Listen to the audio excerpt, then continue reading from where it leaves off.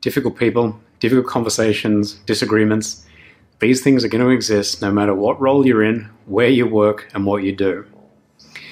But the authors of the Crucial Conversations book introduced a framework called Agree, Build, and Compare. It's essentially a way to arrive at agreement in the face of contention or disagreement from another party. And it works like this. If you agree with something, agree with it. If you hear something you agree with but you feel like more detail needs to be added, then you build upon that. But if you disagree, you never, ever, ever say that you disagree. You compare. You compare your point of view versus the point of view that you're interpreting from the other person that you're talking to. And it is a fantastic toolkit to help us navigate these situations. Because ultimately, they're going to come up in your work, in your role, and even in your personal life. And the way in which we navigate these will set you apart from others in your field. Things like agree, build, and compare, they're a tool. They're a tool that you put in your toolkit so that when you show up to do the best work of your life, you can rely on those tools to help you through these situations. Hi, I'm James, and this is Paved with Good Intentions. So let's start simple with agree. It seems simple enough, but it's the devil's in the details here. You only want to agree with something when you truly agree with it, right? Don't use it as just a marker to switch the conversation around from you having to listen to getting your turn to talk.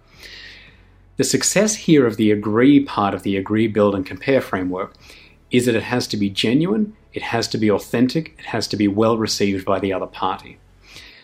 And authenticity is key here. Only agree if you truly actually agree in what you're hearing. But also, let's think about it. When you say I agree, what are you really saying? You're saying you agree with your own interpretation of what you've just heard. Now that's a cognitive gap, right? And that's a gap that you need to close with that other person. And this is where active listening can be very beneficial. So rather than just saying I agree and then moving on with your own point, take the time to say back to that person what you've just heard and what you've interpreted, but in your own words.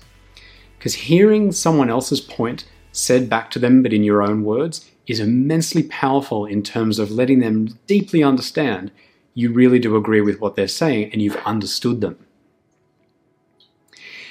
And the reason it's so important to get this right, as simple as it sounds, is that this is what is going to build up the collateral and the currency upon which you're going to be able to navigate even the most contentious and disagreeable situations. If you don't start building up that collateral with agree, then you've got no hope of being able to build, let alone compare. Now, build is when you've heard something, you've interpreted something, because remember, there's a difference between hearing and interpreting on what was said to you. But you've heard it, you've interpreted it, and you've thought, yeah, I agree with that, but I think there's some more detail I need to add here. And I think there's two key reasons why we do this. The first use case here would be that you've heard something, but you want to get absolute consensus and agreement on it. You feel like it's an absolutely pivotal, fundamental point that we need to get consensus on. And so you'll take what you've heard, add in the extra detail by building upon it, just to make sure you've got consensus.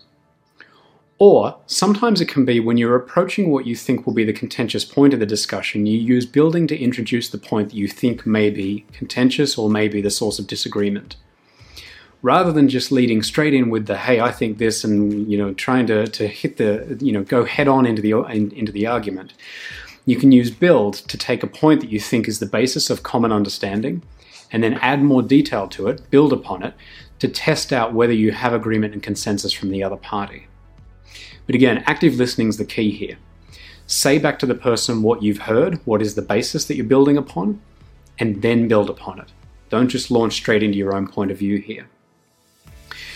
But again, what we're doing here is this is an exercise in building collateral and trust with the other party, right? And that's why we build upon something as opposed to just introducing our own point of view out of the blue. So you've agreed where you have agreement, and you've built wherever you felt it was necessary to do so. But before we move on to compare, I think that's an important point to just delve into with build. There's times to use build, and there's times to just agree, and there's times to just stay quiet. If you just agree with something and you don't have anything valuable that is going to truly progress the conversation, just agree and let it go. It's not an opportunity to pile on or to one-up in the conversation. Conversations where there's always got to be someone that has to put their 2 cents in, that has to be heard, that's got to, plus one it and agree with it and add their little bit to it as well. Those conversations get so tiring, right? And so be careful with when you use build, right? It's kind of like the idea of, before you say something, think, is this true? Is this necessary? Is this kind? Before you build on something, think, is what I'm building on here actually progressing the conversation? Is this adding value and helping me get to the point of agreement that I'm looking for? Because if it's not, just park it. It doesn't need to be said. Because then we move on to compare. And compare is where the conversation really gets interesting, and this is where this framework comes into its own. But you can't just go straight into comparison and comparing. You've got to have taken the time to build up the agreement and the building, to build that trust, to build that collateral. Compare is simple enough, right? Rather than locking horns and adopting a defensive or offensive position and saying we disagree with something and entering into a shouting match of our own opinion versus their opinion, you compare. You state what it is you've heard from the other person, what you believe to be their point of view, and then you compare it to yours. Neither's right, neither's wrong. You don't enter the territory of belittling or disparaging the other person. You don't need to make jokes about it or make light of it. You simply point out their point of view, and that's not you agreeing with it either. And then your point of view. And you dissect the differences between the two until, on the basis of that commonality you've established through agreeing and building, you can find a way to resolution. This is why comparing is really, really powerful here, because it disarms the conversation. But you can't start comparing too early in a conversation. So when you sit down with someone and you feel like it's heading straight into a point that you're going to have to compare, but you're not ready to do that yet, you haven't built up enough of that collateral through agreement and building, there's 2 tactics that I think are particularly useful. One is what I will call the vulnerable diversion. I used to meet with an executive coach who, without me realizing, was doing a fantastic job of building a relationship and a rapport between us by starting off every meeting by entering into just a conversation about something personal about her or about something that was going on. And it took about 3 or 4 meetings with her before I sort of caught on to this, and I was like, hang on, every time we meet, the meeting begins with you offering up some random fact that we then engage in a bit of conversation with. And what I realized was in conversation about this was it was a somewhat deliberate ploy to really build that rapport and build that empathy by showing vulnerability. And that could be as simple as sitting down with someone and just offering up, what you did on the weekend, what you did that was interesting, or something that's happened in your day. Ultimately, what you're doing here is you are showing to the other person that you're human, that you're vulnerable, you're just like them, and you're trying to build that rapport through humility. Now, if you can't do that, sometimes that can be a little bit of a too hard of a pill to swallow. The other thing you can do is you can try and take a little bit more of a clinical approach of trying to step back and looking for commonality in the higher order principles or the broader framework or ideas that might be at play here. So if you get into the conversation and you realize, we're heading straight for that contentious point and you're not ready to compare yet, take it a step back, right? Say to the person, look, hang on, before we get there, let's talk about why we're doing this, or let's make sure we're on the same page about what's important here. Let's talk about what success looks like, right? You've got to find that commonality. This whole thing works because it finds commonality and it leverages commonality. That's the beauty of it. It sounds so simple, right? Agree, build, compare. But the foundation of it, the agree and build, is where the strength comes from to then allow you to compare to avoid those disagreements. Now, ultimately, what you're doing is you're avoiding that notion of being concretized or being dug in.